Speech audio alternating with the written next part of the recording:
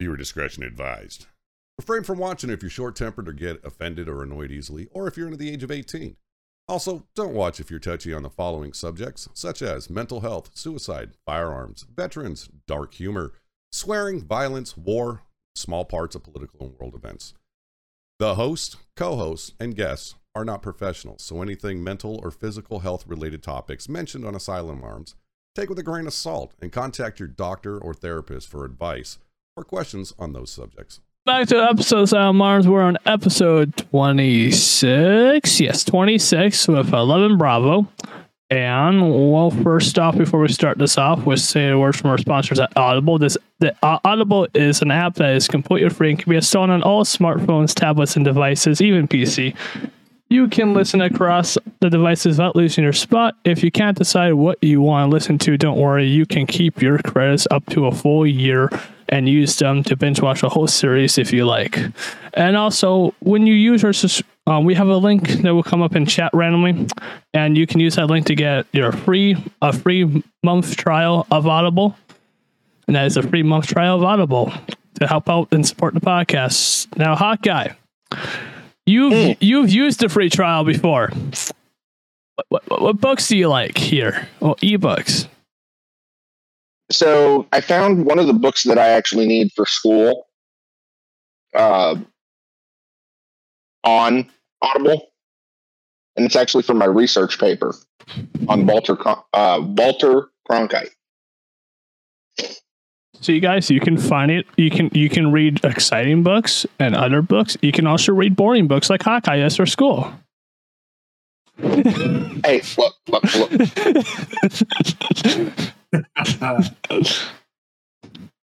Do you want me to go to school and become a better editor, or do you want me to continue doing the editing that I've been doing for you? I don't care either way. You do you, man. It's like telling me, do I want you to run a marathon? The answer is no. All right. So, do you want me to do the introduction here? Or do you want to do it? Well, we have Bravo. We have One Way here.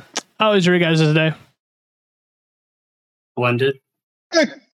I spent most of my morning on the road.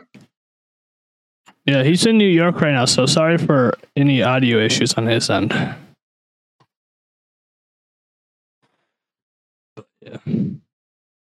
Yeah, I'll take care of most of it for other ends on post-production side. Yeah. All right. And sorry in advance if I get grouchy. I'm still trying to withdraw from this. Weren't you supposed to quit like last month? No. I don't know. I don't know what you're doing. You know, it's okay. My wife is a vape fiend now, so it's okay. I understand. So Bravo, would you like to tell us about your time in the military and what you were? I was in the infantry. I was, as most people know, 11 Bravo. I spent 10 years in, or close to. I was medically retired with PTSD and TBI. I did 3 tours, 2 to Afghanistan, 1 to Iraq. I don't have a favorite place of those 2. They both were equally shitty. But yeah, for the most part, I spent most of my time at Campbell. But I was also in Korea and spent like a year and a half in Kansas. So, and besides that, I'm married. I got 4 kids, 3 with my wife now, 1 with an ex. But yeah, I don't really know what else to say. I mean, fair enough. How old are your kids? 10, 6, 3, and 1. Good variety of ages there. Yeah, definitely. All right, and we have one question that we always ask on this podcast. What was your favorite and least favorite MRE? My favorite was 5 Fingers of Death. And my least favorite was the veggie omelet. That is common. That's a very common least favorite. But what is 5 Fingers of Death? Vienna sausages.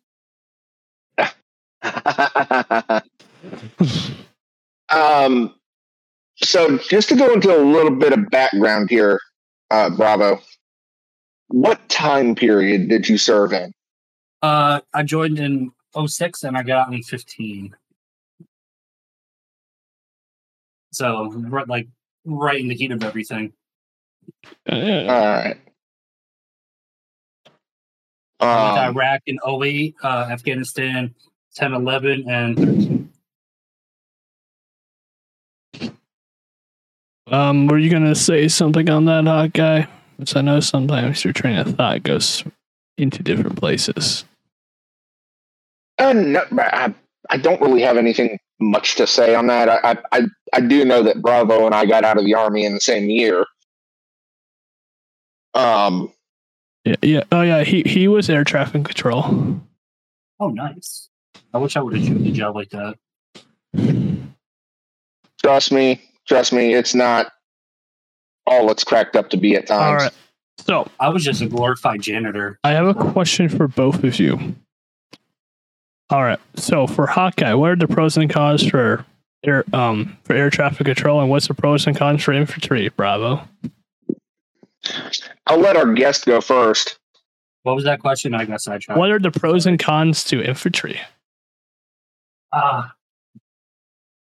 The cons to it is my body's broken. No, I did a lot of useless rough marches with a lot of weight, and climbing up mountains really sucks. Getting blown up a lot sucks. But some of the pros to it is, the camaraderie. I got to do a lot of really cool jobs. Like I was a sniper. I also got to go to dog handling school to be a dog handler in my last deployment, to go find bombs. It really sucked, to be honest, because having a bomb dog in Afghanistan, and going on missions, and it was fun. I had me and my dog had a really great bond. But in knowing that EOD wanted to take me out, so I'd walk in front of EOD.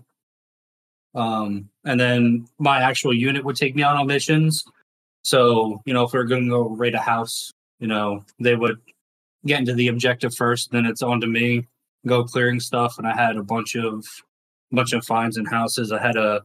We arrested a dude that was ex-Mujahideen, which, if you guys don't know who Mujahideen is, they're the precursor to the Taliban. So when the Russians were in Afghanistan in the 70s and 80s, and we went in with the CIA, we worked with the Mujahideen, and that's where one of their leaders was bin Laden, and bin Laden hated us because we left Afghanistan a mess, and we promised we would help them, and when Russia left, we left and didn't help them with anything, so they turned into a pretty nasty people against us. Yeah. So, yeah. Not a fun situation there. No. So I'm going to take a question from one of our other co-hosts that he usually asks, and I want to ask, let's go back in time and discuss what made you want to join the service in the first place. Honestly, September 11th. And I was in 8th grade when it happened, and I had no idea what was going on.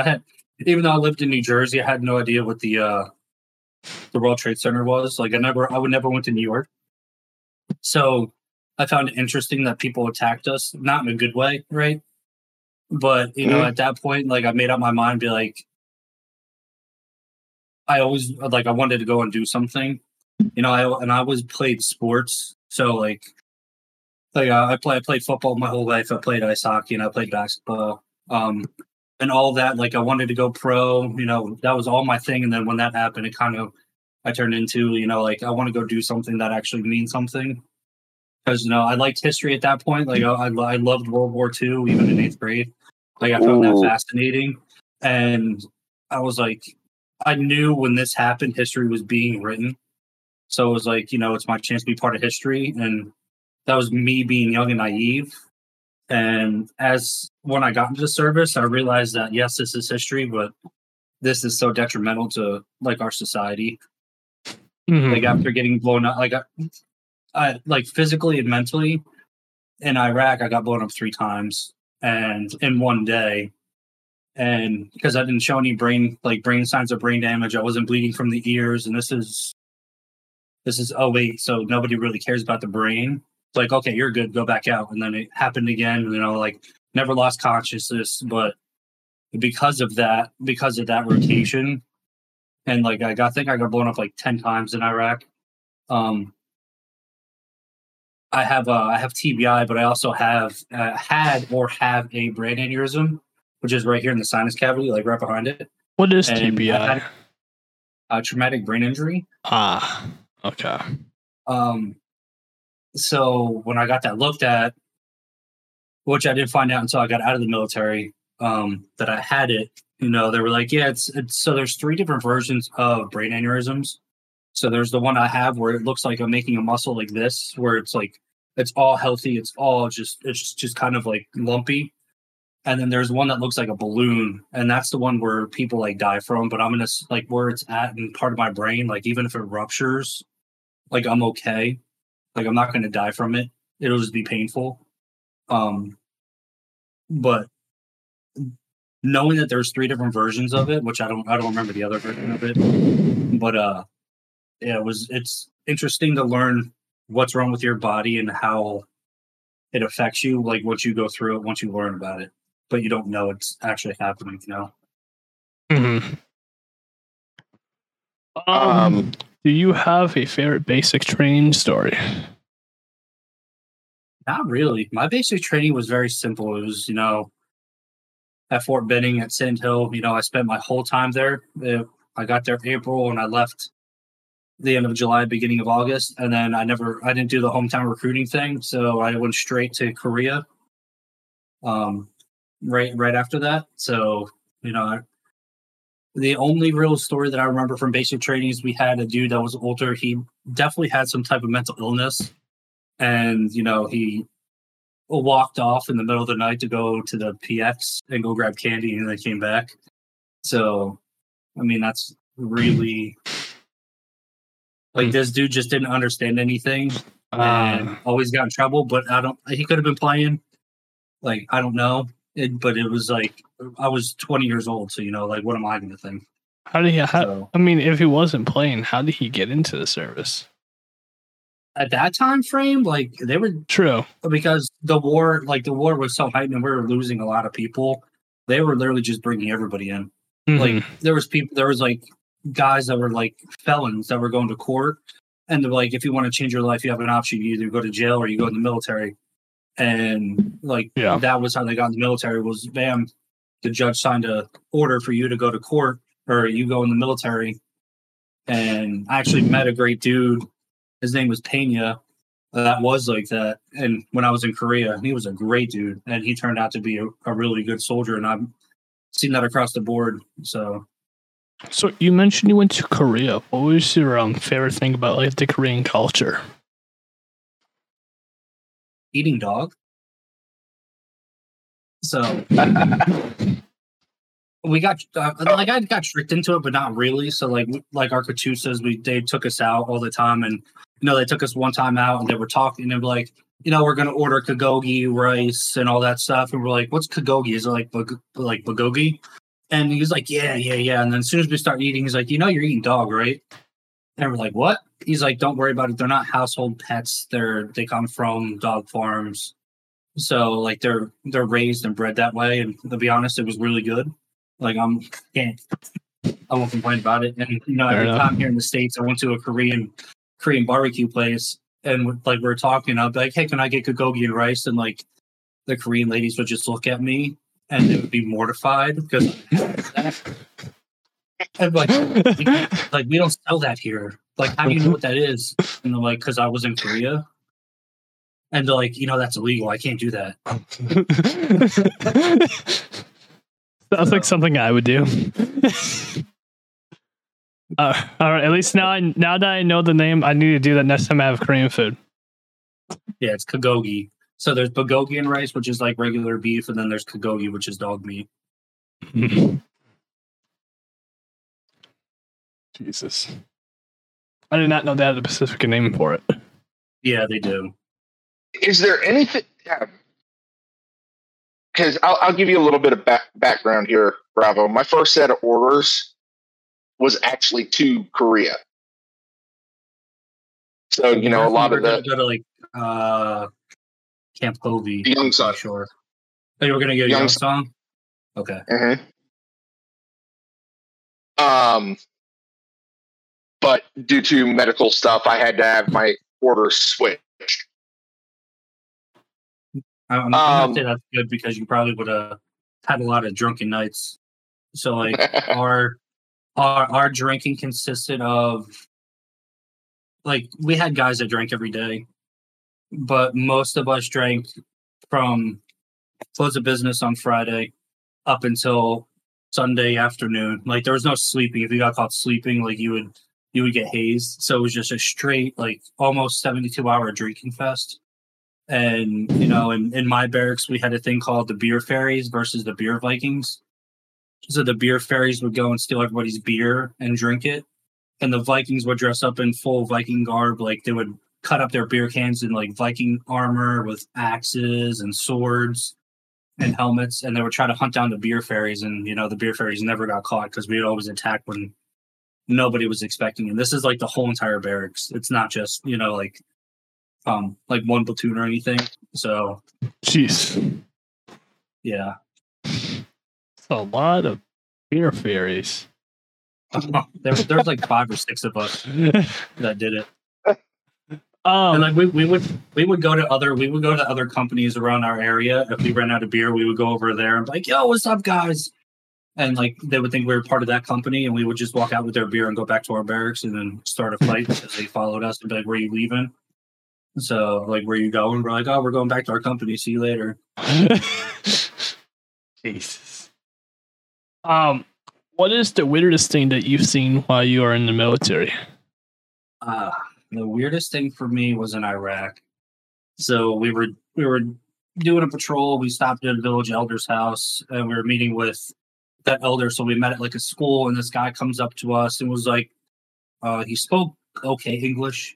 So it was like, "I need help. I have a hole in my hip." And we're like, so he pulls his bandage out, and a whole bunch of maggots pour out of his gunshot wound out of his hip. What? And yeah, a bunch of maggots fell out, and I started to throw up. And like that was the most disgusting thing that I've ever seen in my entire life. Like, I don't mind blood, but I've never seen a bullet hole with maggots in it, which I know that there was an infection there. But if maggots are growing, at least it's clean and healthy because maggots eat away infection. True. But yeah, I got on the radio real fast. I'm like, "Doc, you need to come up here. I'm throwing up." He's like, "Well, what's wrong?" I'm like, "We got to do with a gunshot, and there's maggots." And he was like, "What, maggots?" So he came up and he was like, "That is disgusting." So he treated them and went on his merry way. How long do you have to have a gunshot wound to form maggots? I don't know. I've never been shot, so I can't tell you. I mean, fair enough. It's not something I probably would want to investigate anyway to see how long it would be for. Yeah, that's one of those.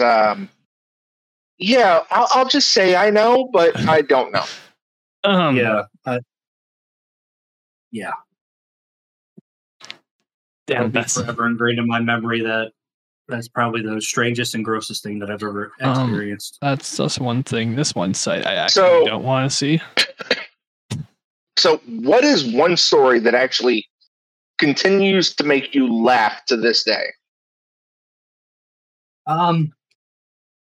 Like how detailed can I go? Because this isn't like PG. So I don't know. This is a 18 plus podcast. All right. So in Iraq, there was this dude named Ward. I'm just gonna use a code name. And this guy had a really interesting way of jerking off. So we called him Cricket. And so what he would do is he would kind of like tuck his balls and dick into like behind his legs and like squat up and down like a cricket would jump. And that was his way of masturbating. So, and then we caught him doing that. So that's why his name became Cricket. Yeah.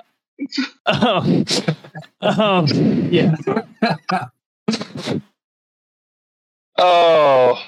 Let me tell you that.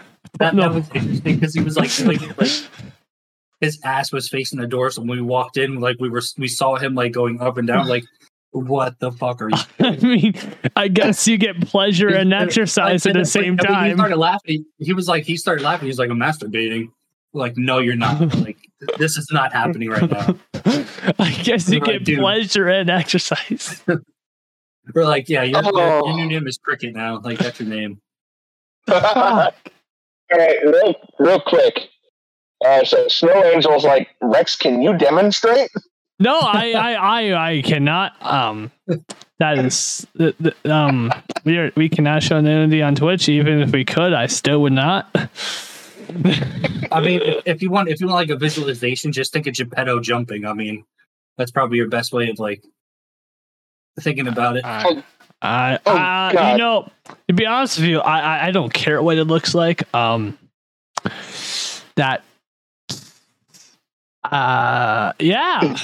The image I can't remove from my mind right now. I hope when you have kids and they watch Geppetto that you always remember this conversation. Jesus Christ. Yeah, that's going to be a thing. And my wife is a huge Disney fan, so. Oh, nice. So you can tell their story. Like if you watch Geppetto, you'd be like, we talked to this one dude where they called him Cricket, and she'd be like, what do you mean? And then you can tell the story so that you better yet for her. Better yet, can one of my mobs clip this story if we can send it to Mrs. Hawkeye?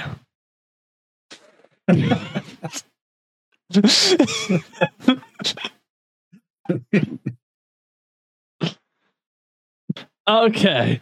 So, do you have any advice? Do you have any advice for someone going into the army? Don't do it. That's my advice. Fair enough. If you especially nowadays, if you want to do it, go for it. Like I'm all for it, but just expect to get blown up. It's not going to be. No, it's not even that because like we don't. True. Like they're not even really in war anymore. It's not going to be what you expect. That's true. Give me a second, I got to step away real quick. One of my kids is crying. Yeah, all good. My wife is with the baby. And I'll be right back. Yeah, all good. All right. All right, Hawkeye. While he's gone, you never answered the question. Pros and cons to being air traffic control. Offhanded pro is you get to tell officers what to do. Fair enough. On the hours, the stress, and if you want a little bit of background on the stress, for those that are watching and eventually going to be listening, go look up air traffic control videos on YouTube. Mm-hmm. And think about what not only the pilots have to go through, all right, but what the air traffic controllers have to go through. Because on both sides, the pilot's responsible for his aircraft, yes. But you're responsible for that aircraft, the pilot, and everybody that's on board that aircraft. True. So that's why I say air traffic control's a mixed bag of nuts. Well, not only that, aren't you dealing with like over 100 planes at once too? Like you're doing when I was actually rated, I was talking to about 60 different aircraft at once. I said that alone's a lot of pressure. And that was flight following. Mm. And I didn't get it. I couldn't see the actual aircraft. I had a rough approximate idea of where they were, but I couldn't look out a window and see them. Oh yeah. So Bravo, do you have any favorite deployment stories? I'll still be able to hear you, but I'm going to go grab a drink. Not really. That's fair. because I mean every deployment was shitty. So it's not so much like a highlight or a thing, but like my first deployment to Afghanistan when I was with 101st, our platoon, we were shorthanded to begin with, and we were known as like the crazy chickens, like they're like in Vietnam, but they called us, I forget what they called us. We were fighting an insurgency group called HIG, so it's Hezbollah insurgency group, and they had a label for us. And our first 90 days in country, we had what was it, like 56 air assaults and like I think like 23 QRF missions, and our air assault missions were like 3 days long. So like we never had time off ever. And whenever we did get back from our mission, we got called up for QRF because we were like our battalion, we were good. So we got called up across the AO for our whole battalion. It wasn't just like in our normal AO, it was across the whole entire battalion AO, not just the company AO. Jeez. Yeah. So for those that don't know, could you explain what QRF stands for? Quick reaction force. So, and then AO means area of operation. So with area of operation, what exactly do you guys do? What was that? With aerial operation, what exactly do you guys do with that? So the area is like the whole entire, like where everyone operates in. So like, let's say, so if you guys ever watch Band of Brothers, if you guys ever watched that TV series, I'm not sure. Was part. So it's Tom Hanks and Steven Spielberg. They covered a unit in World War II from 101st called the Band of Brothers, and it was the second of the 506. They covered Easy Company. So I was in that battalion, second of the 506. I was in Whiskey Company, which is a weapons company, and so the area of operations for the battalion would be like Alpha Company goes here, Bravo goes in this direction, Charlie goes in this direction, Delta will go up north, Echo will go south, and then headquarters will stay with the battalion inside this fob. So every company has their own section of a big area to operate in. So as I was saying, like we would our company itself, but our platoon specifically would cover the entire area for the battalion. So it would be like if something happened and like one of Alpha Company's platoons got hit, they lost a dude, and they were doing a raid like the next day or so, we would get called up and would be in the front line of going in, because we had I think in our first 90 days, we had like 15 to 17 firefights inside of our 52 or 53 air assaults. So basically, once every time we dropped, we got into a tick. A tick is just a firefight. So we were we were literally combat experienced with no losses to our platoon, and we were shorthanded with 23 dudes. So a normal platoon would have 35. So yeah, it was. We were very tired to begin with, so like R&R would be like amazing, but it was not even enough time to relax. So it was just straight up just crazy times. So you've had several roles and jobs within the Army. Which one was your favorite and why?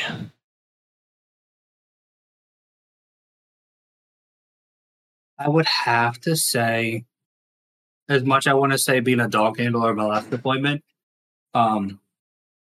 being a sniper / designated marksman, like going to sniper school and having that ability is probably my favorite. Mm-hmm. And that's not a walk in the park to do either. If you're for me, math was the hardest part, right? For the school, like the stalking phase, like target identification isn't like doing the math of like, and I don't even remember it now because I haven't done it in so long. So like you would be able to like do the math on like Coriolis effect, targets moving right to left. If he's running, like you have to do the mathematical equation like in your head, like within like seconds, right? Yeah, I know. To be like, I know a rough idea of the equation because one of our past guests, Nerf's Rogue, he was also a sniper, and he gave us a rough rundown of what it was. Yeah, the only thing that I truly remember from that all is like you can determine how high or how high a target is. So like shoulder to shoulder is 24 inches and torso to shoulders is 44 inches, right? Yeah. So you can determine like if he's standing in a doorway, you can determine how tall he is or how tall she is. So like you have an 8-foot door and the average person's 5'5", right? So you can determine, be like, oh, that this dude, like I see 3 feet of doorway, right? So he's at least 5 feet. If you know 2 feet, he's at least 6 feet.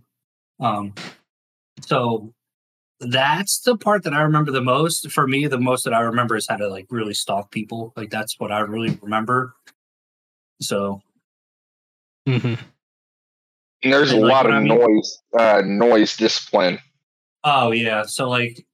Yeah. If it's so, I don't know if this guy talked about it. So like, if it's raining, raining's your best friend, basically. So raining means I can move quicker. Like if it's hot as shit outside and it's dry, I can maybe move 100 meters within like an hour. Mm-hmm. So like, if I have like 500 meters to get somewhere in the middle of the day, which doesn't happen. But I got taught this. So the sniper crawl. So it's like you just have to move very, very slow. Reach up, grab dirt, pull. So yeah, that's one of the things. Yeah. How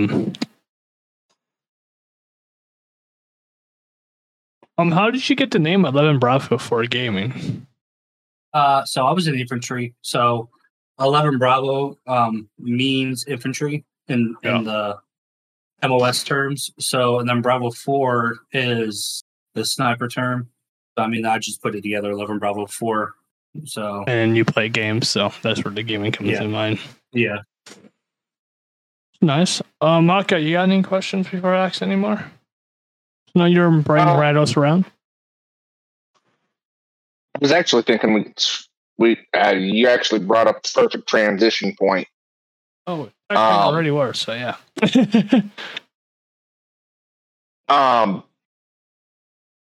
So let's take it back again to the very first time you hit the go live button, and talk about what went through your head. It was like a spur of the moment thing. Like I was talking with my wife, and it was like something that I've wanted to do, but I didn't have the means of it until one of my buddies gave me my first gaming PC. And then I was like, watching like Tim the Tatman and like Nick Merckx, like this is something I wanted to try, right? Yeah. Just to see how it went. So like my first emotion, I was super nervous about it because I knew going into it, I'm not going to be streaming to anybody except for like myself. Yeah. Because I learned the trick, be like, to have viewers, just pull your stuff up on a cell phone, on a tablet, just so that you have the viewers. But I knew nothing going into it. Nothing. Like I didn't research anything, or like I just watched and learned like what to try to do, and 100% fail at it. So like I didn't want to like learn about it and like see people's struggles and like talk myself out of it. So I was just like go into it, and then as I'm going, I'm gonna learn, right? So, and I'm still learning. Like I'm learning how to edit. I'm learning how to, create overlays for myself. So I don't have to reach out and like pay people to do it. If I can do it, at least that cuts off people doing something until like if I ever get big enough and I need to do it, that's when I'll do it.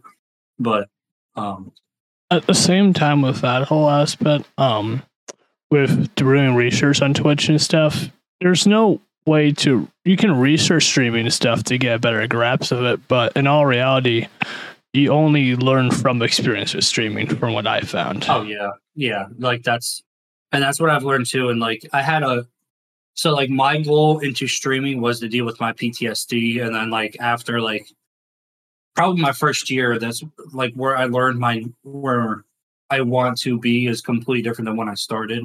Like it's not so much for my PTSD anymore and like interact with people because I don't do that outside of this.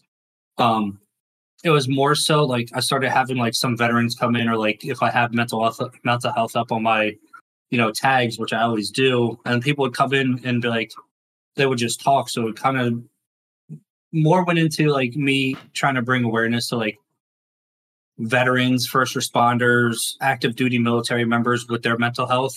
Mm-hmm. And like, because there's such a huge stigmatism to like combat related stuff or like military stuff, even like military sexual trauma, like with their PTSD, right? Everybody has this that's not in the military has this like notion that like we're fucking crazy. Which isn't the case. Like we're just like you. That's the whole reason why we're doing this podcast. And so like it's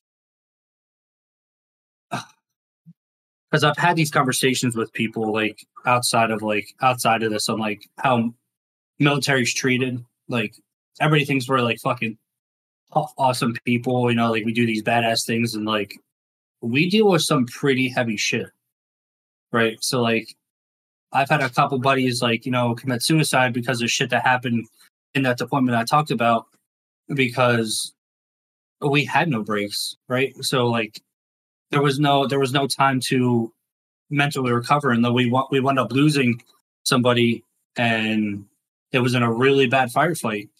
And everybody deals with trauma differently. And for these guys that like when they came back, they all got kicked out of the military for either drinking, drugs, because we had no way of coping. Like, and that was their way of coping with their trauma was, drinking, doing drugs, because it was relieving the pain that they were feeling. Like for me, my pain was more so after my last deployment when I had to get my dog up. And that's where I like really started to like come with my like start with like I was disassociating, like my pattern in life became really, really bad. I was cutting myself, not to like try to like kill myself, but more so relieve pain. And it was because I didn't even know what I was going through, right? So, and it wasn't until my wife that I have now where she was like, there's something wrong. Like, there's something wrong, and you need to go talk to somebody. And I went to go talk to mental health in the military, and that ruined my career.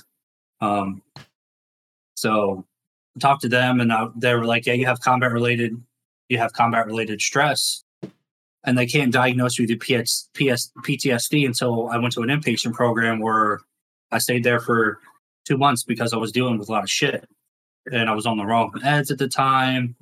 I wasn't sleeping, and all that stuff. And do I regret it? No, because it helped me in the long run. And I'm not in a bad place now. Mentally, I'm still in a bad place, but like I'm in a better place that I have a support system now. I understand like what I'm going through. If I feel like I'm having one of my moments, I know what it feels like because of going to inpatient. Like I know how like the brain works now, like how the military changed our brain patterns. Which everything is all to a science in the military, which you would never know. And they're like, the military taught us to go from being one way, and they rewired our brains in basic training to be a certain way. But you won't know how your brain reacts to certain things until you're in a situation.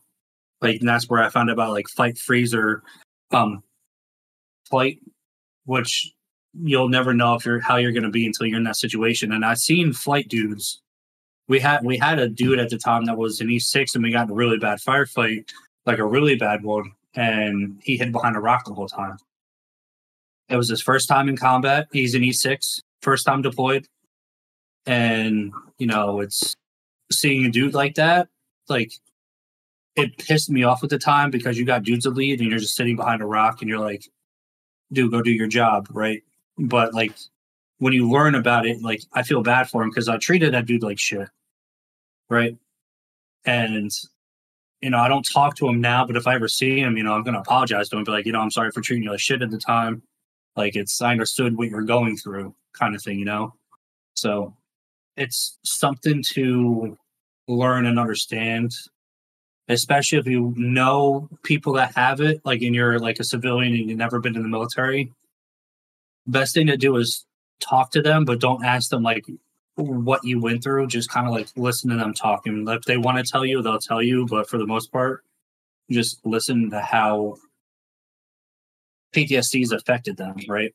So and that's the one thing that I've learned is just like learn how it's affected you and how to help me become a better person myself. Because like for me, especially having TBI, like I'm very forgetful. Like I have reminders everywhere on my phone, like especially with my son, like my 1-year-old that has pulmonary hypertension, like he has to have meds around the clock. So it's like 6 o'clock in the morning, 9 o'clock in the morning, 12 o'clock in the afternoon. Then he has a 6-hour break, and then it's 6, 12, or 6, 9, and 12. And he gets different medications each time. And I'm in a routine now, so I remember it. But my alarm always goes off because if I don't have it, I'll forget it. Mm-hmm. So it's so definitely helpful to talk. we have a question from the chat, and it comes from Snow Angel, and they're wanting to know how long you've actually been streaming. I've been streaming coming up on 2 years. When this coming March comes up, will be my 2-year mark. And I never really found success in streaming up until I took a month off, which was last month in September. I took the whole month of September off for mental health reasons. And also, like I said, my kid has pulmonary hypertension, which is a progressive lung disease. And at any point, his lungs could start giving out, and then he could either die or like we can give him get him a lung transplant. But he's been sick. My 2 other kids have been sick. My wife was sick. And so all the mental factors and all that kind of just weighed on me. So I took the month off. And when I came back the beginning of October, I've been rated so much. I've been getting like 30 to 40 viewers now. Like I went from like 25, 30 people watching my stream to a couple hundred people watching it over the 2 hours that I stream, because I only do 2 hours. And like my chat interaction, like the first time it happened, and like people were talking to me, like I was so stressed out. I was like, what is going on? And then, as it goes on, I'm like, this isn't too bad. And then if I ever get to like Tim the Tap Man level where it's just a constant, like always and trying to pick out people to read to, like I feel like I'm going to have a nervous breakdown from that. So, what is your normal stream content? My normal stream content, it used to be FPSs, right? And streaming into a category of FPSs is terrible. So now it's like for me, I'm doing like PGA, I'm doing Disney's Dreamlight Valley. Let's see what else.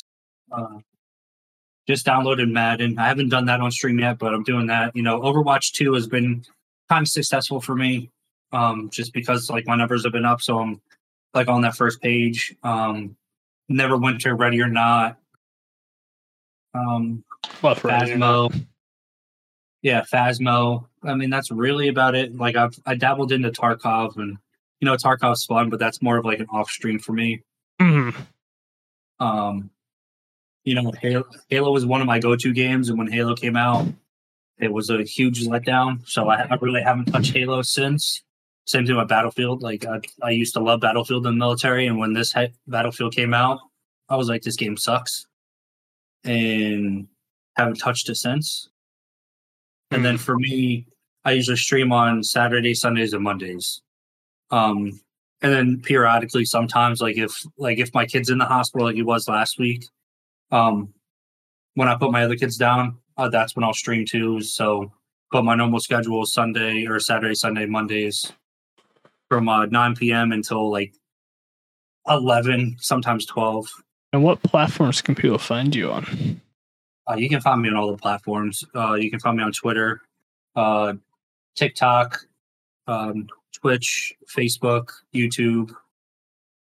The only difference in names is Twitter. It's just Bravo4_11 because somebody had 11Bravo4, so I couldn't do the gaming thing. But yeah. Could someone give Bravo a shout out, and one of my mods give Bravo a shout out for people that are here now can go check him out. Do you have any advice for someone going into content creation? Yeah, I mean, if it's something that you want to do, go into it and don't expect success. Like, just don't. If you're gonna do it, go into it because you want to do it and you want to have fun. If success happens, great. Deal with it when it happens. But like just for me, I went into it just to play with, or like, play games with my friends. And if I come across people that want to chat with me and want to talk, great, let's do it. And then as that happens, you'll start meeting people. Like you'll get friends to play with constantly, so you're not streaming to yourself, or playing by yourself, which I still have that habit of because everybody works, everybody has jobs except for me because I'm retired. So I'll be right back real quick. Hawkeye, you can take over. But yeah, I mean, if it's something that you really want to do it to have fun. That's my advice. So you've mentioned a couple times that you've really gotten into supporting mental health. Mm-hmm. And I get it. I've actually hung out in one or two of your streams since you were announced to be a guest on the show. What was the defining moment for you that set you on that path to actually support more of the mental health side of things? I've always had mental health up on my tags, like ever since I first started, because that's something that I deal with. But it wasn't until somebody came on my chat and they were a car accident victim, where like they were a paraplegic and they were like having a rough moment, right? It just came into my stream, and I had no viewers, so I don't know if it was just somebody that wanted to talk or somebody that wanted to see like what I was about, and they just made up a story. Like, I don't know. I don't want to like say anything outlandish, but it was at that moment that I had the conversation with, and they became a follower, and I haven't seen them like in my chat in a while. So I don't know if they're doing all right, but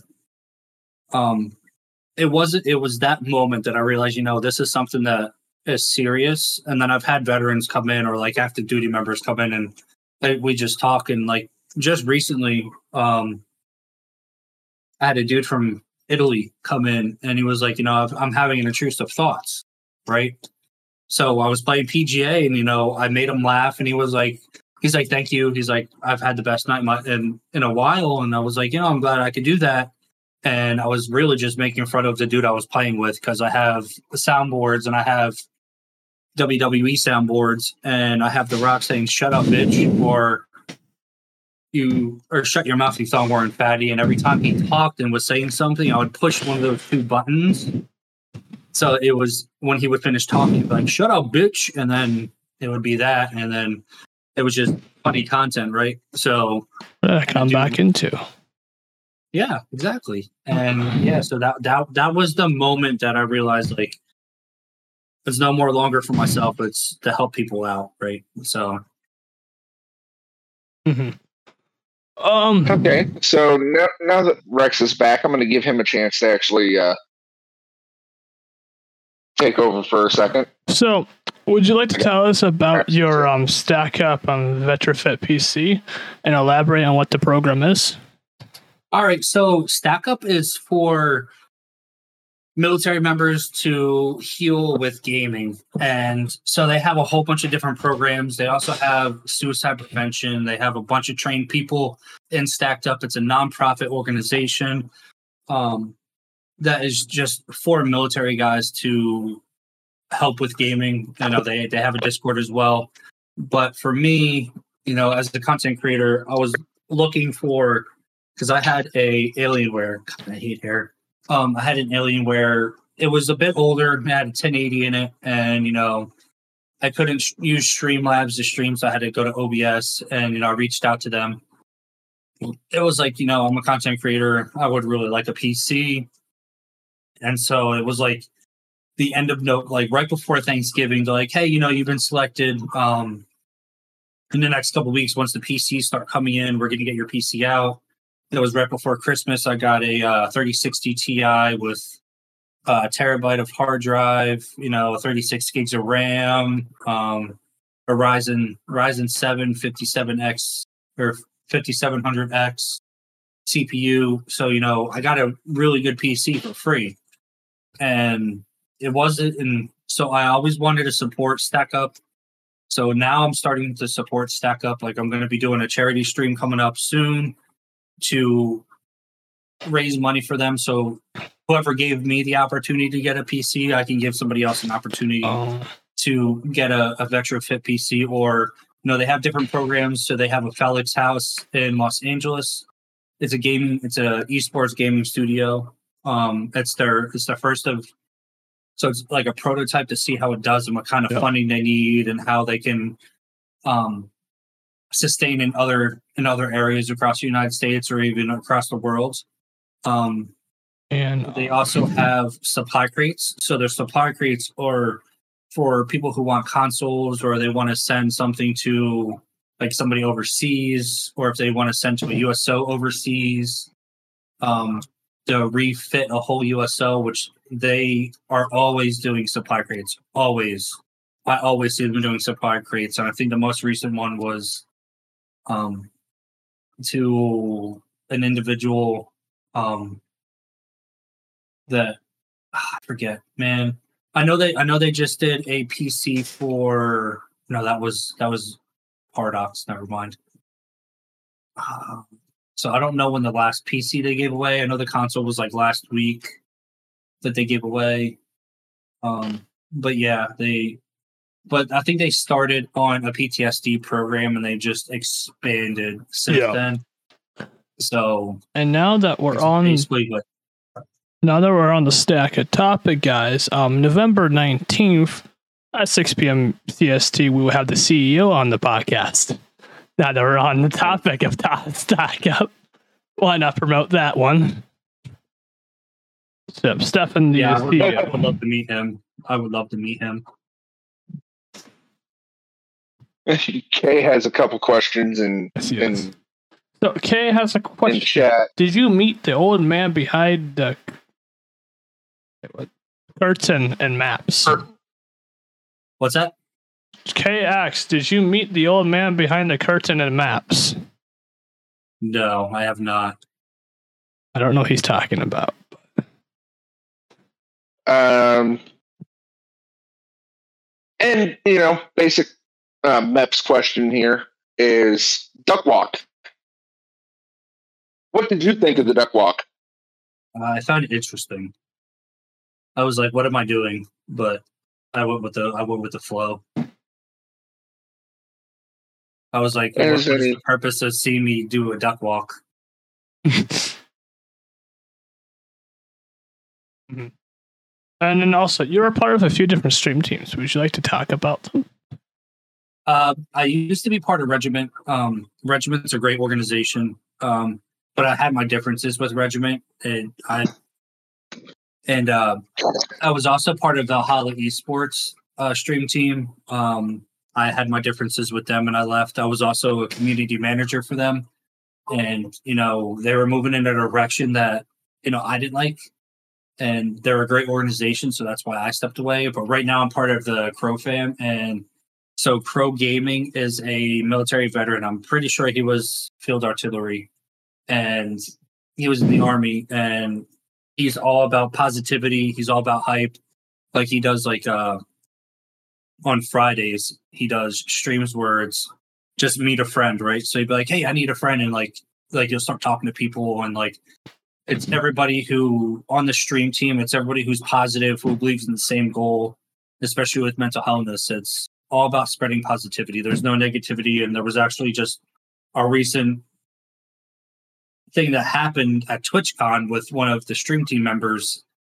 and right away he was booted, and I don't know the situation because I wasn't at TwitchCon, but it wasn't very good, and I know that, and like that dude was instantly gone, and like not to talk bad about anything, but if anything happens with like anything like talking bad about people, like you're on that stream team anyway, you're gone. Like there's no like recovering from it, right? So yeah. And Pool, I know you're in the shadows. Do you have any questions, Mr. Pool? You usually have a few.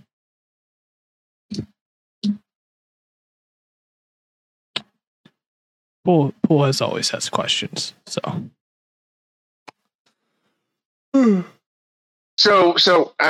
while we're waiting on Pool to actually type something out, or come destroy the overlay here.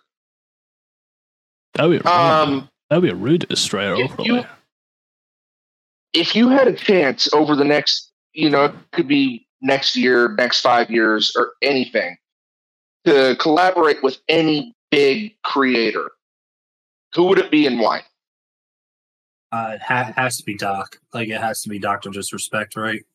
It's not so much for his like what the games he plays. It's more so I want to learn about Doc and his his character, because I know who he is outside of it, right? Like we've learned about who he is outside of being Dr. Disrespect, but it's more so like the connections he has. I know he's very big in the military, like he's very big into the military community, and I just want to actually just engage in conversation with him because I think he's fucking hilarious.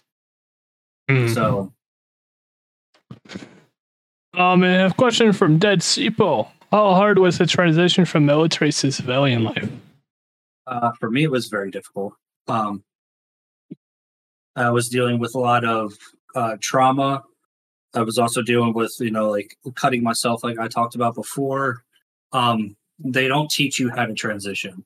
So there was no, life is going to be hard outside of, like they always tell you, make sure you have a plan. I had a plan, but I didn't have a mental plan. I had a physical plan. Do you have any advice for anyone that is struggling with that transition? Do not be afraid to talk to people. Like, do not, if you're feeling something and you don't know what it is, go talk to anybody. Family members, maybe family members won't get it, but, talk to people. Don't hold it in, because if you hold it in, you start holding grudges or you start feeling certain ways. And then you become a very sheltered individual. At least this is what I know, because this is what I did. Even though I had my fiance at the time, like, which is my wife now, like I held her away from a lot of things that I was feeling, and it took me years to be like, this is what's going on. This is how I feel sometimes. And if you start seeing this, please let me know. Or if you see me like gaming on my Xbox at the time and it's way out of control, like if it's way too much, like I'm sitting there playing all day and I'm not taking care of the kids, please let me know, because I'm not paying attention to it. It's just my escape from how I'm feeling. So it's always talk to somebody. So essentially you gave yourself the safeguards that most people need to possibly give themselves. Yeah, basically. Yeah. So, from my understanding, military kind of sends you home and say, "Here you go." Yeah. To kind of add on to that, don't be afraid to reach out for help.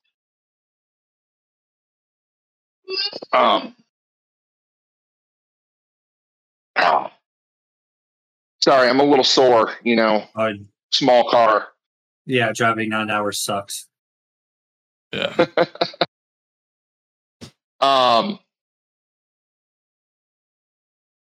So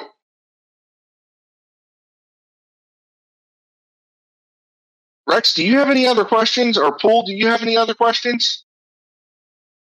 I can come up with some easily, but yeah. So, ask away, guys. Ask away. All right, Bravo. What are your hobbies outside of streaming? I I don't have many. It's playing golf if I get a chance to, and then I besides my things, I am part of a community called the Tampa Warriors because I live in Florida. They're a nonprofit hockey organization that helps veterans transition from military to civilian and deal with their injuries. So it's mainly just for disabled veterans. You don't have to be disabled to be part of the organization, right? But a lot of the like hockey tournaments we go to that deal with you have to be at least 10% disabled to be able to play in these tournaments that are ran across the country. But we're not just a hockey organization. We're also we give back to the community during actual COVID, not like after like when everybody was quarantined. Like during quarantine times, we had over 871 hours of community service time, like helping out hospitals, giving them food, or like running charity drives for the hospitals and the workers there. Where we help put back together some hockey rinks that needed like ice maintenance done or like painting everything because they had time to like actually work on their hockey rinks while everything was shut down. Mm-hmm. Time to do it. My wife was actually trying to offhanded suggest that I look into that organization. Which one? The hockey for disabled vets. Mm-hmm. There's a lot. So depending on where you live, I don't know where you live. North Carolina. See, I don't know. I think North Carolina has one. I know Washington has one. Philly has one. Chicago has one. Dallas has 3. Minnesota has one. And most of these Warrior teams are actually sponsored by their NHL team, right? We're not right now. We're in the works of it, but like Philadelphia Flyers, they're sponsored by the Flyers. Chicago is sponsored by the Blackhawks. New Jersey's in the process of getting sponsored. Let's see who else. Minnesota is sponsored by the Wild. Yeah. Dallas is sponsored by the Stars, and also, there's 2 different Stars. There's 2 different Dallas teams, but the one is sponsored by the Stars. There's a whole bunch of, but there's a lot of the other ones. So there's the USA Warriors, which is in Washington, and they're their first disabled veteran hockey team, right? And with these organizations, so you don't need to know how to play hockey, right? So we have a lot of people that are coming into the organization right now. I think we have over 200 members. We're one of the larger organizations for the Warriors, like across the United States, that have that many people. And it's because of the area that we live in, but it's the message that we're giving. And we have a lot of people coming in that have no hockey experience or very, very little. And we have practices twice a month that are beginner practices for people to come out, learn how to skate, learn how to play hockey. And then they start going in. We have a bunch of adult league teams, but we also, like I said, we do travel across the United States. So the next tournament that we're going to is in Las Vegas in November for Veterans Day, which I think there's like, and it's not just veteran teams, but I think there's like 56 teams that are going to this. And they have different levels.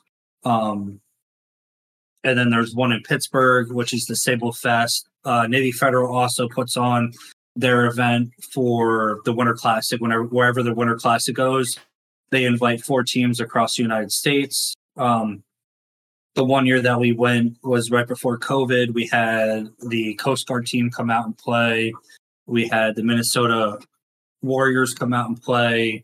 Colorado came out and played, and then we played, and all the other teams beat the crap out of us because we were still so very small. We didn't have a lot of pretty good hockey players. But now that we're growing, most of the tournaments that we go to now, we usually win, and it's money that goes back to our organization. So we'll win a check of like $5,000, $10,000, and it'll go right back to our org. But we went to the one in Dallas last year, which is the first time Dallas had one, and we went undefeated, and we met a lot of great people. The other teams really appreciated us because some of the other Warrior teams were assholes when they were playing. Which, I mean, we're veterans. We all get it. Like, we would all be dickheads sometimes, but we were the classiest. We were the nicest. Even if we're beating up on the team 11-0, like, we treated them like towards the end of the game, like, we didn't try to keep scoring. Like, we would hold the puck behind the net and, like, just try to, like, waste the clock or, like, dump the puck down and not really play hard defense. So. Mm-hmm. And we have all right. So Dead Seaple has a question. Do you have any advice that you would want to give the Army about how they can better address the issue of mental health? Or just any branch, military in general, but most branches are the same way. Stop treating people like shit when they go to mental health is the first thing. But sit down and actually listen to people. Like, if you know they're going to mental health, actually sit down and talk to them, listen to what they're going through. Which I know the military is starting to do that because I see it, like, I hear about it, but I don't know behind closed doors. Like, it's a front they might be putting out, but, like, behind closed doors, I don't know if it's still the same atmosphere, right? Where it's you went to mental health, you're a piece of shit, right? So, the first thing I have to say is, like, sit down, listen, learn about what this person's going through. Unless it's like military sexual trauma, they don't want to talk about it. Like, that's 100%. Like, you'd also need to learn the boundaries, right? So, like, if it's military sexual trauma, that person doesn't want to talk about it. They're going through something. Embrace them, love on them. Learn how to help them, right? And not just be like, yeah, you're lying, you're full of shit, and, like, they made a statement. Now we got to make sure whoever this person is gets treated badly, or, like, make them move companies or make them move to another unit, like, across the states, because that happens because there is no thing of I'm making a report and it stays with the report because chain of command finds everything out. So, like, I learned this when I was going through, my mental health stuff. Like, whatever I talked about, my chain of command knew because the report went back to them. And I was like, wow, what about HIPAA, right? But, like, so they would learn more about me by reading stuff than they would by talking to me, which gives them which gives them their opinion of, this dude's fucking crazy, or, we need to put him on suicide watch. So even if you don't talk about, like, cutting yourself or killing yourself, it happens. And then you become this person that, this dude needs to get away from everybody before he infects everybody. Mm-hmm. So basically, instead of talking with you guys, they basically turn you guys into a statistic, essentially. Yeah, like, don't make us don't turn us into a statistic and make us into an actual human being, because that's first and foremost, we're humans, right? We aren't machines, and if you learn to better the system, more people would stay in because they would feel loved and they would feel like, okay, these people fucking care about me. Which, I'm on TikTok and I talk to some of the Miltech creators. Like, I don't know if you guys watch TikTok, but Dirty Bird Fitness. He's an infantry master sergeant trying to become a sergeant major, and he was a first sergeant for a while, and he's doing cadet training now. And the dude is genuine. Like, all he is about is good vibes and treating people the way they should be treated, right? And his thing is, another one's infantry guru. Yeah, and that's another dude. Like, so, Dirty Bird Fitness his thing is humanize the rank. Like, that's his phrase, right? And it's all about, people are people, and don't treat them less. Don't treat them more, but always love on the person until, they actually do something to you that you're like, okay, I don't want to deal with you. But it's all about,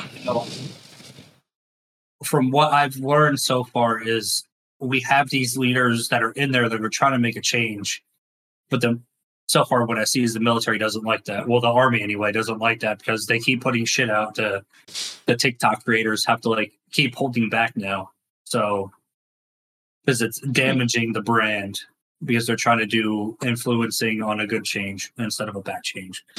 So so it's they're trying to keep people at bay. Another thing I think is what the military in general needs to work on is when they're recruiting people, tell them the flat truth about the Army and military and what you can get into. Because a lot of people don't understand what they are signing. Yeah, luckily I had 2 recruiters when I came in. They were completely upfront with me and they were honest with me, and I still talk to them to this day. But you do have people that just try to make the quote, and they don't tell you. They'll lie to you to try to get you in, and I think that should be changed. And people who have issues going on, find out what these issues are and like talk to them and like make them understand. Be like, life for you might be hard, or it might be easy for you, but that also comes down to the time frame that we're in. We're in peacetime now, so military is going to be a lot harder to get into, right? But they're still very quick to get you out, and then they have to meet numbers. So it's not. I don't understand how the military operates now, right? Because I was never part of that. So they're just and the one thing that you could change to fix is don't have the recruiters being fighting over quotas and stuff like that. Because if it's because they're trying to make a quota, why don't you just remove that altogether at that point? Yeah. That's never going to happen. I'm just saying, you're putting a quota on a human life, basically. It's just... Yeah, that I was never a recruiter, so I can't... I'm not going to... Well, I can't speak for it either, but... Yeah. So, like, I don't know the ins and outs of the program, right? Like, the only thing that I do know is that there's quotas, but I don't know exactly like what goes into that, right? So, and I know that there's people that are candidates that get turned down. So, like my next door neighbor here, he's a station commander for recruiters, but like he tells me all the time because he does it for the Navy, and like so his areas are here in Tampa, Miami, and Puerto Rico. So like he'll travel to Miami, he'll travel to Puerto Rico, and like he'll deny people getting in. And he's like, because they don't meet the quota. But he also wants the best people to go in as well. So like he'll deny people going in that actually that could go in, but he doesn't meet to their like his standards. So I'd be like, sorry, I can't let you go to basic, right? So which I had that conversation with him, and I actually appreciate that because that's letting me know that he's letting people in that one deserve to be there, but two will succeed, right? So, you got any questions, that guy?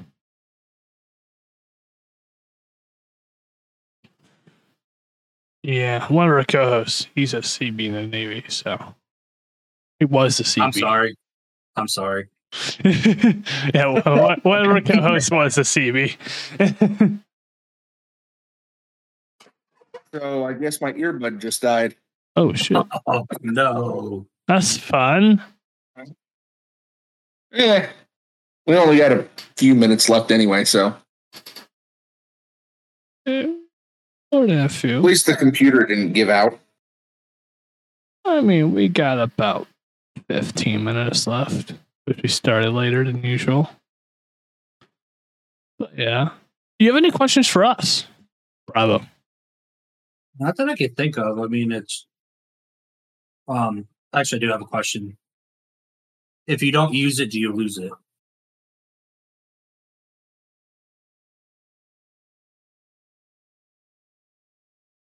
Oh, you're muted, that guy. Okay. I'm not sure how to answer that, to be honest. Do you know what I'm referencing? Please tell me you do. I don't really. Wait, what? 40-year-old virgin.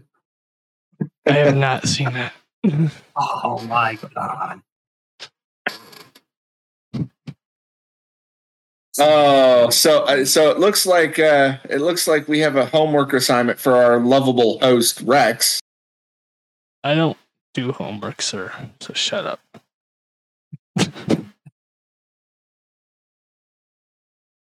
Just because I was starting to say there's so many different ways I can answer that question. Just because you're going back to school doesn't mean I have to, sir. Well, he's doing it. He's doing it for the potty. So become a better editor. How have I not seen the movie by not seeing the movie? That's how. I'm not into a lot of comedies. So to the chat here, do any of y'all have any further questions for Bravo here? Ask away. I'm pretty open. Hold on, Kay. Kay, did you just say you don't even cuss? That is bullshit. And you fucking know it. Every other sentence that come out of your fucking mouth is a swear word. Wow, getting called out on a pod. Nice. Bullshit, Kay. That is absolute bullshit. I've seen you string together cuss words and actually make it make sense. Considering you are a co-host of this podcast, you do realize there is podcast episodes uploaded on other platforms that have plenty of swear words coming out of your fucking mouth. I'm just saying. What you should do is you should find him and make up a TikTok and saying, I don't cuss. And then it's just straight cuss words out of his mouth. All right, so here's one for you. What has been your experience with the VA? Not bad, actually. Like, the only issue I've ever had with them that I can talk badly about is, I'm 100% and I wasn't permanent total yet. And they wanted to drop my ratings from 100 to 70% based on nothing. And so I did an appeal. They denied it. So I did the whole trial where I had to sit in front of a rater and he would ask me questions about my stuff. And I had a VSO attorney with me, and he would tell me to answer questions or not to answer the questions based on, a medical file. And it took them a year and a half to lose my tape. And I had an evaluation done in that time frame saying, they denied me of individual unemployability, but they granted me 100% permanent total. While I was in the process of losing it, so my attorney was like, why are you still trying to pursue this when another rater said this is 100% permanent total? And that's what they gave him. And it took them almost 2 years to come back and be like, this is a moot point. We're just dropping the case. Right. And I was like, well, that was a wasted amount of time that I had to put into this. Yeah. And if you could see any, I'm going to rephrase the question that's in chat here. If you, in your lifetime, my lifetime, Rex's lifetime, if there's any change that you could see being implemented, what would that be? And do you think it would actually help the VA as a whole?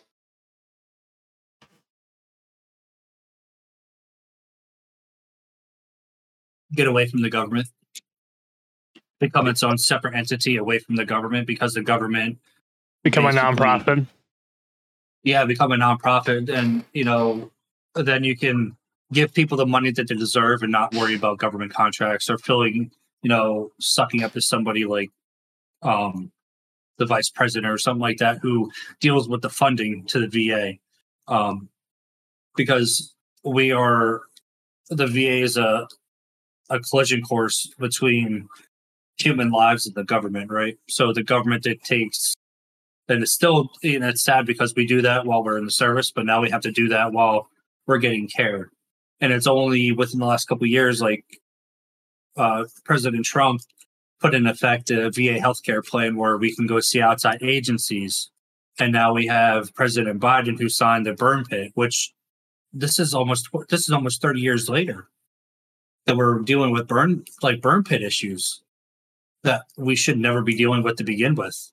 Like that should have been something like once the war started and people were coming back with like major illnesses for the lungs, the nasal cavities, the esophagus, your intestines because of these chemicals that we're inhaling from these burn pits or whatever we're doing with burn pits and the chemicals. That should have been something that should have been like done right away and not wait 20 years to put in legislation that, if these dudes have injuries from this, let's fix it. Because there's dudes who have died because of that. And they're never going to be able to see this light of day that they think that should have happened years ago. So, yeah. But going back to it, I think it should be a nonprofit, get away from government so we don't have to deal with government. You can still get your funding from the government, but you don't have to deal with big government in your hip. So basically going after the nonprofit side of government funding versus dealing with legislative branches sticking their fingers into something that needs to be done. Yeah, that they shouldn't have their fingers in to begin with, because most of them, if not all of them, but most of them have never served a day in the military. But yet again, they have the voice to tell me if I'm going to lose my money or not. Like, that's absurd to me. Oh, trust me, I have stories on that, and I have articles on something that me and my wife are currently going through with the VA. And there's actually one that blows my mind. So, like, at least for the Army, there's a thing called special compensation, and for me, because I have it, I chose my VA pay over like my money from the military, and I get this check every month for special recompensation because I was injured and I was medically retired due to combat related stuff that I don't get the full amount, and I don't get my military check because of rules in place. And I know in Congress right now, there's a legislative law that changes that. And anybody who was military, like medically retired from the date of war, the date of the war that started, that has like these qualifications, they're going to get their back pay, which would be absolutely insane because that's a lot of money that's going to go back to these people, including myself. It's a major lift off of people's shoulders. Oh yeah, like there's some of these people that were medically retired in the early 2000s, like they're going to get and especially if they were like an E6, E7, like they're going to get a huge paycheck back. It's going to be at least 6 figures that they're going to get back, and that's going to be a huge thing. But I mean, now it's up to Congress to push it to the Senate. So it's up to the House, to go to the Senate. So we'll see how that goes. Yeah, especially in our real parties. Quick, while we have some extra time here, do you have any additional advice for people that are either looking to join the military, looking to take part in a nonprofit, or looking to get into content creation? Well, for military, he said don't do it. So there's the aspects of the military one. So for the military, I would say besides don't do it because of the time frame we're in now, but if it's something that you truly want to do and you believe in, do your due diligence and choose the branch that's going to serve you best and choose a job that's going to serve you best, right? So do your research on the jobs too. Yeah. So like for me, I knew I wanted to be in the infantry. I had no idea what it was going to be. No idea what was my the outcome of life after being in the infantry is. And you have a lot of job skills, right? Being in the infantry, but a lot of them aren't manageable. But when you fill out resumes, for me, I've learned I'm overqualified for a lot of things because I had to deal with a lot of like financial stuff, like being in charge of like millions worth of dollars for equipment, and you put that in a resume, that basically puts you overqualified for a job, right? So if know what you want to do outside of the military, so like you want to like be air traffic control, right? At least that puts you in the door to, if you want to do that federally and go to FAA and be air traffic control, it gives you a slight, I don't know how it is from military to civilian side. Don't know, but this is just. I would have still had to went through the 6 weeks of FAA training. But I guess you slight advantage above the others, still, since you have somewhat experience in the field. Yes. But on that, being a, like, let's say you're an MP, right? It gives you a disadvantage because you're on a federal term and you learn federal things, and you go work for the city. Because I know quite a few cops that work for the city, and like when an MP comes in or security forces guy comes in and wants to be a cop and thinks he knows everything, it's a huge turnoff because they think they know everything, and then they have to learn city, county, and state laws that have nothing to do with federal laws. So I guess it's like hidden. It's like give or take, right? So I know they're going to accept them, but it's harder to deal with them because they think they know everything. And they'd rather take somebody that was like an infantry dude or like a combat medic or aviation or like air traffic control, because they have no idea about laws, and it's easy to teach them compared to somebody who understands how laws are. Yeah. Basically, it's easy to teach the team building exercises versus MPs, because I had it actually equated to me that most people that go into the MPs are taught the whole lone wolf standpoint. Yeah. Which is not military. Which is not the police force at all, really. No. But yeah. I mean, when it comes to like content creation, I would just say, like I said before, do it for yourself, have fun, and don't expect success. Work towards it, but don't expect it, because when you expect it and you expect money, and this is one of the things that I've learned and what I've seen while doing this whole journey is people that are in it for the money, people know right away, and it makes their content less interactive, right? Especially on Facebook, because that's where I started. And like for me, it's just my opinion. People have like their star goals up, and like it's basically like you're telling me you want me to give to you so you can meet the star goal, right? Which makes me want to do it less, unless I really support you. And like I'm one of your fans or one of your supporters, right? That's not paid. Like, okay, I'm going to help you in your journey, but like for me coming in and like seeing that whole thing where it says star goal, like if they want 1,000 stars and they're at 500 stars, it just makes me not want to do it. Be like, you're in it for the money. I mean, they have their reasons why they're doing it, because Facebook makes you do it sometimes, but it for me, it's just a huge turnoff. So, and then is there anyone that you would like to see on this podcast in the future? Honestly, I would love to see you guys talk to Nick Merckx about his military experience. Because I know he went into the Navy to become a bud, and he didn't do it, and I think he served 4 years and he was done. So that would be a fun conversation, because I know he still loves to deal with military members and still has a special place in his heart. Eventually, I would love to go to that range, but I don't know. Even if I try, I don't think I'll be able to get a hold of his agent. Another dude, he's on Facebook, is Master Bratch. He's a good dude. Or even on Twitch, Crow Gaming, if you can get hold of Crow.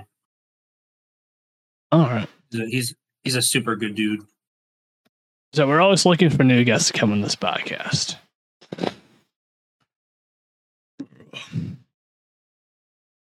But once I ran out of my personal friends, I was like, okay, let's hunt down people on Twitch. That's where I hunted down you. Yep. Which at the time I found you in Valhalla. Yeah. Man, Valhalla grew so much, man. Like it did. They gave me my opportunity. I love them so much. Oh. And We lost a hot guy. but yeah, it's just but it's just I went on my separate ways from them. Hmm. Yeah, because Valhalla was like Regiment. They both grew pretty fast. Regiment just fucking grew exponentially, though. I don't know. I think they grew too fast, but that's just my opinion. I agree on that one as well. They grew really fucking fast. Just what, aren't they at like over 1,000 members now? Or some shit like that? They will on Twitter, I think they're at 30,000 followers, and inside their Discord, I think they're close to like 15,000 inside their Discord. How many are on the team? For Regiment, and then Valhalla, I think is close to 1,000 in a year. Fucking so insane. Yeah. It definitely grew a little fast. Yeah, I mean, and I don't know. It's just my opinion on Regiment. I think that their goals have changed from when they first started to where they're at now. Oh, we've had guests on the podcast say that as well. So if you've had other guests on the podcast say that too, they've also left Regiment for those reasons.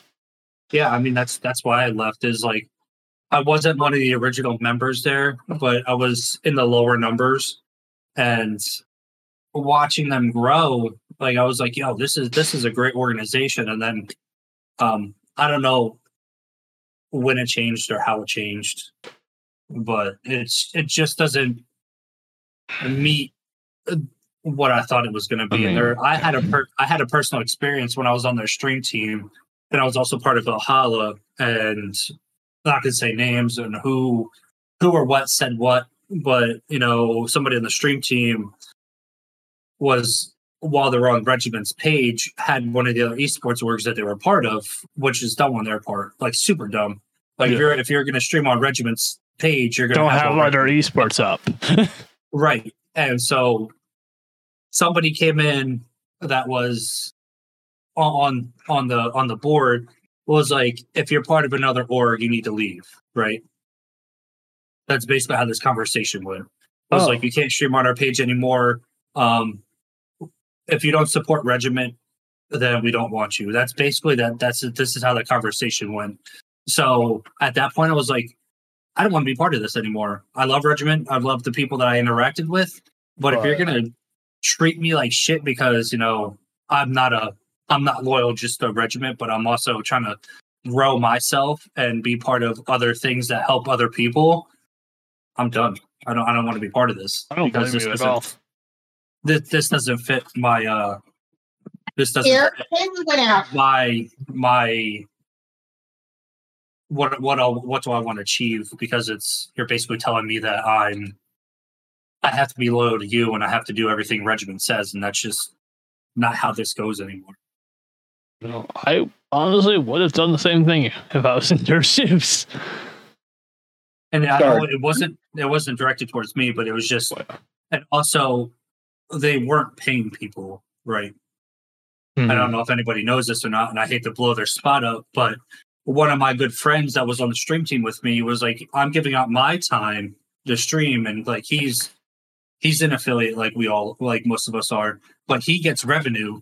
Like at this time I wasn't, and he gets revenue, so he's giving up 2 hours of his time to stream. He's like, so what's my compensation? Like, there is no compensation. You're doing this because you want to stream for us, right? So he was like, so you're telling me all my bits that I get during my time and all the subs during my time, I'm not going to see any of that money. So I'm going to be out my 2 hours of making money and content. I understand. I'm not being compensated. He was like, yeah, he's like, for that reason, I'm done. And yeah, that's. I understand. I mean, that's unfair to people. I understand doing that, and like with Stack Up, because Stack Up's a nonprofit charity. Yeah, and you're streaming for that. I understand that with Stack Up, but on an esport team, I don't really. Well, and then so to go to that guy, he went to another esports org, and they paid him for his time, and they're much smaller than Regiment is. So give me like a couple minutes. We're gonna raid out here soon. What do you need? I was gonna go get a drink, but if we're gonna raid out here soon, we can go ahead and just kind of start slowly wrapping things up. Yeah. Bravo, you have any final words? I want to say thank you guys for having me. It's been an honor. I appreciate you guys and giving me the platform and the space to be able to talk about the things that we did talk about. And to anybody else that's coming on or that's still watching, thank you for being here. I appreciate you guys. And again, my name is Bravo. So yeah. One way. Any final words? One, I usually say this on every episode that I'm on. Stay safe over the weekend. I know it gets really tempting to go out and, do something stupid, party, this, that, and the other. You do party, know your limits. If you need help, reach out. Guarantee you will find somebody that is willing to listen. I'm always there to talk. So you guys know, I don't drink. I don't go out and party. I after I left Korea, my drinking stopped after Korea because I realized I was a raging alcoholic, and when I did drink, like after my deployment into Iraq, I realized I would get super depressive. So yeah, I mean, if anybody ever needs anything, you can always reach out to me via like Twitter, like however you want to reach out to me. I always respond back right away, and I will always try to help you out with whatever I can. And blueberries. And with that, we are going to raid into Deadly. Since Deadly is live. I haven't raided into Deadly in a long while.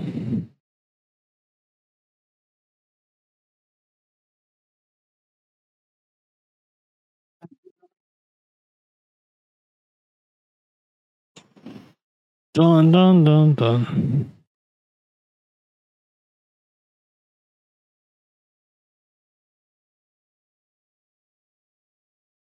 And